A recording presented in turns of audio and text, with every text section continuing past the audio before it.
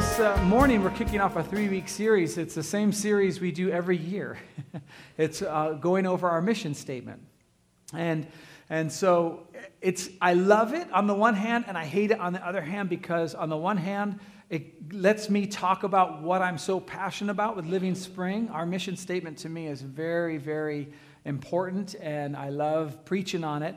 But then it's also the thing I don't necessarily like, because I just preached on it a year ago, and I don't like preaching on something and then like the next year preaching on it again and then again, because I bore myself. And so, but I was assured by people I trust that you wouldn't have remembered anything I said last year anyway, and so it turned out really awesome, I think. But we're going to talk about our mission statement, and if you look at your bulletins, on the back is our mission statement.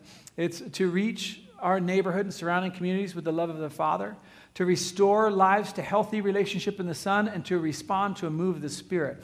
Those are our 3 things. They all start with R, but that's not what makes them important. Each particular word is very, very important to the lifeblood of our church. And the reason I go over our mission statement every year is so that we can continue to define what we mean by those words. If I were to say, yeah, our church is really into outreach, and you were to come up and talk in the microphone, you might have 5 or to 10 different kind of ideas of what that means for a church to be a church that reaches. If I were to say that we are a church that's big into restoration, some of you might think 12-step program, some of you might think old cars, some of you might think, whatever the issue is with the restoration. So the reason we go over these every year is so that we can continue to refine and continue to define what we mean by that, so that when we move forward into 2013, we're all on the same page and we're all moving together. I want to show you how this works, and you'll see more and more of it as we go into the coming weeks. But I stole these circles from Saddleback Church. I didn't actually steal the circles. I stole the idea. I didn't go into somebody's office and grab them. But these 5 circles represent groups of people as they relate to the context of who we are as a church. And so I like the way Saddleback did this, so I stole it. The outer band is the community, and these are people who are just in our circle of influence. Now, when I talk about the church's community, I'm not just talking about right around 9851 Bixby Avenue.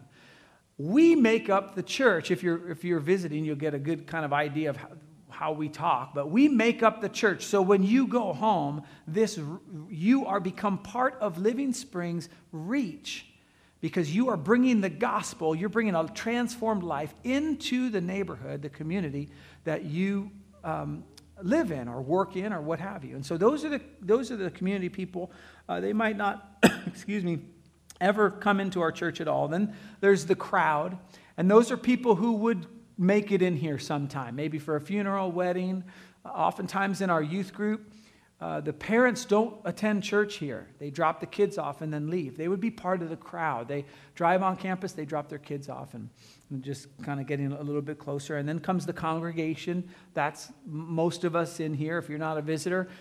These are the people that would call Living Spring their church. They might only come once a year, but if you were to say, do you have a church? They would say, yes, it's Living Spring. Easter, Christmas, and yes, that's my church. Okay, then there's the committed. Those are the people who not only call Living Spring their church, but they would be regular attenders. They're committed to the church. They're committed to the direction of the church. Probably are committed financially to the well-being of the church, all that. And then there's the core, and those are those who are running ministries. They're very vested, both financially and time-wise and heart-wise. Living Spring to them is like another child, okay?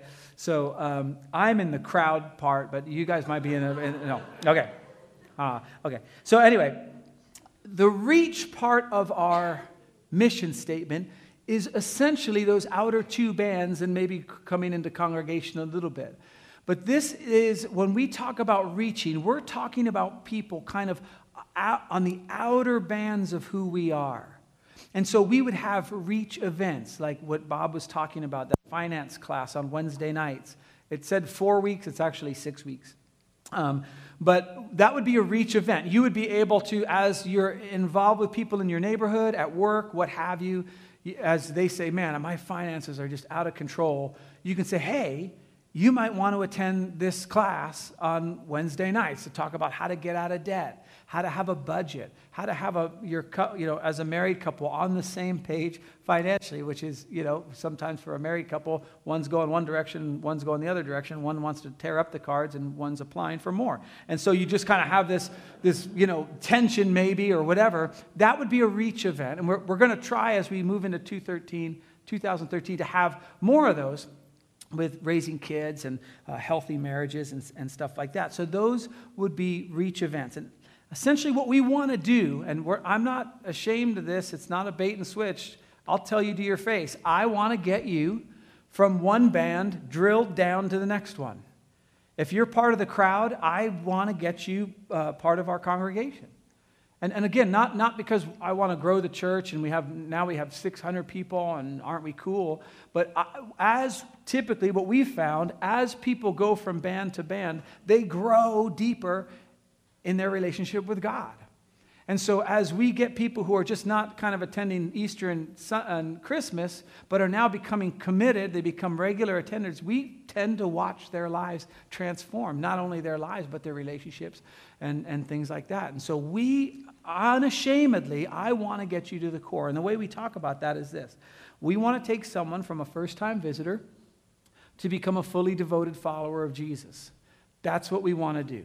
And so we are always going to try to push you, pressure you, bribe you, do whatever we can to get you down into another band. Okay? I don't get more money, by the way, as you go down the band. So it's not like a multi-level marketing thing. It's just we see over and over and over again as people, we call them next steps, as people take those next steps. Like we took last week when we dealt with our one thing. Remember that? Some of you have already forgotten. You're like, oh man, I thought you were just going to send me something 6 months from now. Now I'm going to keep reminding us. A lot of us, 150 by the way, made those decisions to deal with our one thing. And they're hidden in a vault that we'll unlock sometime and send you all your stuff. But that's what we want. We want us all, myself included, taking those next steps. So that's it. So really the question then is, why reach? And again, if you're here and you don't know anything about God, maybe this idea has crossed your mind before. I know it's crossed mine. Why can't we just keep it to ourselves? Like, okay, you got a relationship with Jesus or Buddha or whatever. Why do I need to know about it? Why can't you just be quiet and just live your life, I'll live mine, and leave me alone? Have you ever wondered that? Some of us who are followers of Jesus sometimes wish we could just do that. We don't necessarily want to go into the cubicle next to us and talk about Jesus. It makes us feel uncomfortable. We'll talk a little bit about that. But why do we do this? Why is reach? Why is going out? Why is trying to extend kind of not our influence, but just extend the love of our Heavenly Father to as many people as we possibly can? Why do we do that? Now, I want to read a couple verses for us, and then we'll look at a section of Scripture on how Jesus modeled that, and then we'll wrap it up. But this is our statement, by the way: reach our neighborhood and surrounding communities with the love of the Father. In Matthew chapter 6, the disciples come up to Jesus. They've seen him pray. They've watched him go out early in the morning to be with his Heavenly Father. And they basically approach him and they say, hey, could you teach us how to pray? And so what Jesus gives them is essentially this. It's what we call the Lord's Prayer, or if you come from a Catholic background, you might call it the Our Father. He gives them this prayer to pray that teach them how to pray. And I'm just going to look at the first half to give you an idea of the heart of Jesus and the heart of our Heavenly Father, and then the heart of our church as we look at reaching. Jesus says this. This is how you pray. Our Father in heaven, hallowed be your name. Now, we don't ever use that word really anymore, and I probably should have found another translation, but this was the NIV, and I thought it would, have another thing, but I've just never used hallowed really before, but it means holy, blessed, reverent, to be placed in put your name in its rightful place of authority. Our Father, who is in heaven, may your name be prominent. May it be holy. May it be set apart.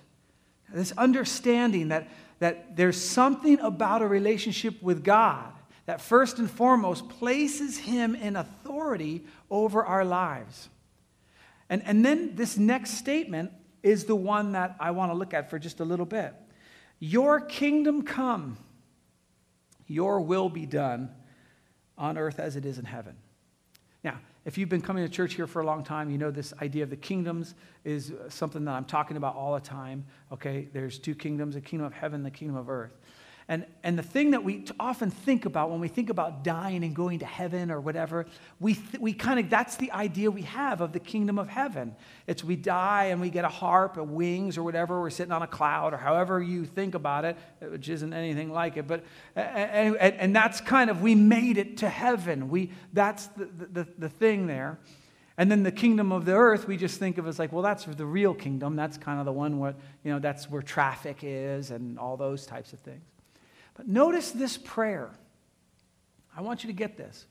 What Jesus is saying that we pray to God is, that kingdom, that heavenly kingdom, we want to experience it now.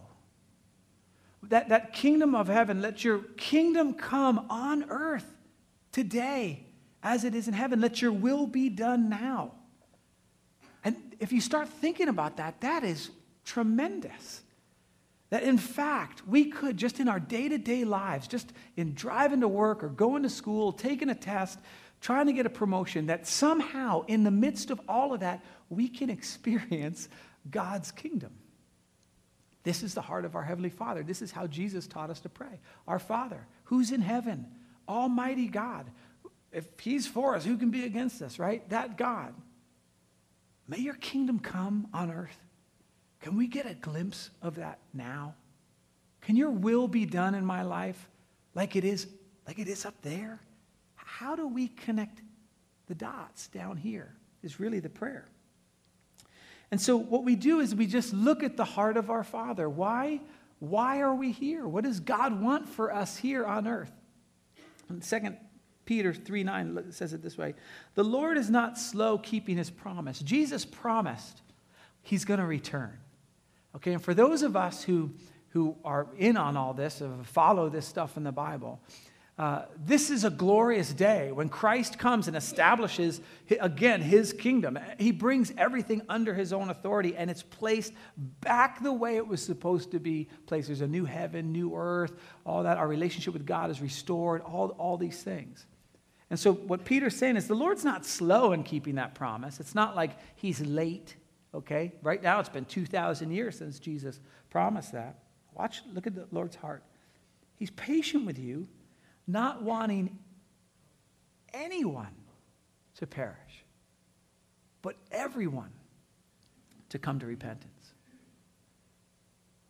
And so for you or me, or if you're visiting or whatever, and you're asking yourself, why can't we just keep it? Why can't we just keep it to ourselves? That's why. See, the gospel, the good news, the idea of salvation is not intuitive. It's based on something that happened in history. As a matter of fact, Peter, one of the disciples, was before these Pharisees.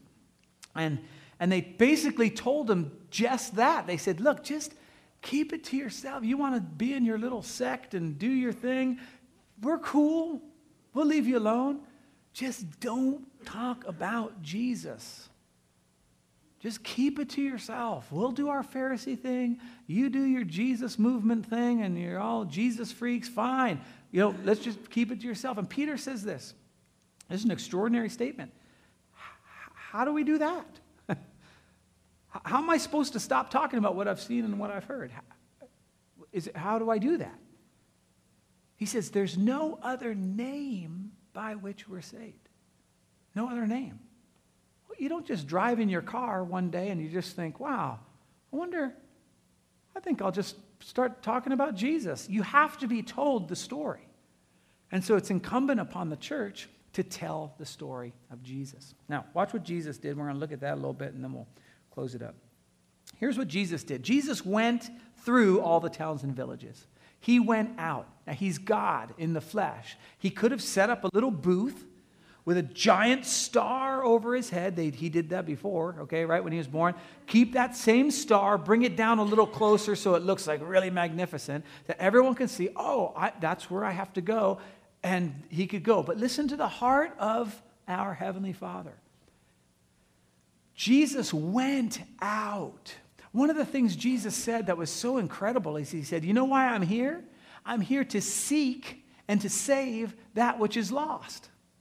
I'm here to go out, to go find it, not to stay and be really spiritual on a holy mountain and you come up and ask me stuff and I'll let you know what the wise answer is. Jesus was a man who went out into the towns and villages, okay? This, I believe, is our model for what we're to do, okay? So then what do we do once we get there? He did 3 things. Jesus went to towns and villages, teaching in their synagogues. Now, all of a sudden, this is where a lot of us feel like, I don't want to share my faith because I'm not really good at the teaching part, and somebody might ask me a question that I don't have the answer to, and if I try to show them in the Bible and I look stupid, then they're going to think Jesus is stupid, and the whole thing just gives me the EBGBs. I just don't want to be put under that kind of pressure. But this was part of what Jesus did. Jesus went into the synagogues and shared the truth. Remember, he went in there one time and he just said, he read out of Isaiah, and he goes, yeah, today this has been fulfilled. And they were like, what? But that was part of it. It's part of the word. Jesus was teaching them that. That was part of his reaching. The second thing he'd do is he'd proclaim the good news of the kingdom. He'd talk about that we can have a relationship with our Heavenly Father. They never talked in terms like that before. And he was talking about, man, when you go to God, just call him Abba, call him Daddy. And that was just new to them. And he was presenting this good news. Some of us have lost the idea that this is really good news, that God wants to have a relationship with us. It's really great news. And so for some of us, the teaching thing might not be our thing, but to be able to say, yeah, this is what God did for me might be a little more down our alley. And then the last thing is, and healing every disease and sickness. In other words, bringing restoration to a situation. And so we do this at Living Spring, all 3 of these, and what we try to do is be balanced in all 3 of them. And so in the teaching in the synagogue, we try to present the Word of God as the authority God breathed, His words. If it says it, then we do it. Even though it's lame sometimes, we don't want to. But he's like, yeah, forgive people. Ugh, I wish I could just rip that page out sometimes. But we teach in the synagogue. This is what it says, and we apply it to our lives. We're dead serious about the Bible. We're constantly talking about read your Bible, read your Bible, read your Bible, because we really believe that it's God's Word. And then there's the good news of the kingdom. To me, when we talk about Jesus, it says he was anointed with the oil of joy. I think Jesus had a smile on his face. And so our church, I think, does a really good job of representing the joy of salvation. We're just not a stuffy church. I mean, there's something about a life of transformation that's actually really fun. And I think we get that here.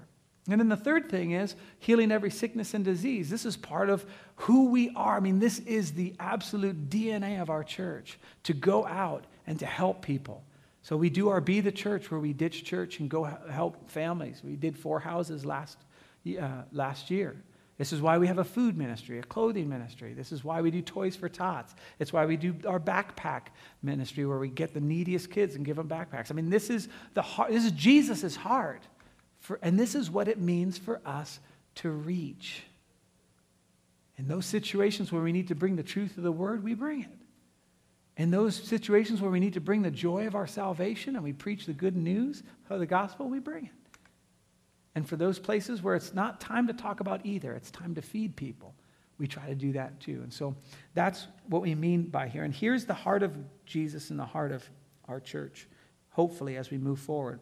David, if you want to come back up. Well, he says this: when he saw the crowds, he had compassion on them, because they were harassed and helpless like sheep without a shepherd. And he said to his disciples, the harvest is plentiful, but the workers are few. Ask the Lord of the harvest to send out workers. To send them out. Not pray to the Lord of the harvest that more people come inside the church. That's not the heart of Jesus. Hopefully they'll end up here and they'll be discipled and become a first-time visitor, a fully devoted follower of Christ. But our primary job, the first thing in our mission statement, is to reach, to go out. And so we talk in terms of when you're at work, you're reaching. When you're in your neighborhood, you're reaching. When you're talking to a neighbor, you're reaching. And so what we're going to do for just the next few minutes is David's going to lead us in a song. But as we talk in terms of our church is made up of you and I. To the extent that Living Spring is good at reaching is the extent you and I are good at reaching. And so maybe there was something in here that God's kind of prompting your heart to maybe take another step of boldness. Maybe you've been dancing around the whole issue of Jesus. You've been talking about God. You've been talking about this, and God's saying, look, it's time to teach in the synagogue. You got to kind of ramp it up a little bit. For some of you, everything's ramped up, and it's like, hey, back off a little bit. What about the joy of your salvation? Why are you so angry when you talk about Jesus? I mean, it's like, some of us deal with that. Others need to kind of step out and start serving a little bit more in our community, the people we have.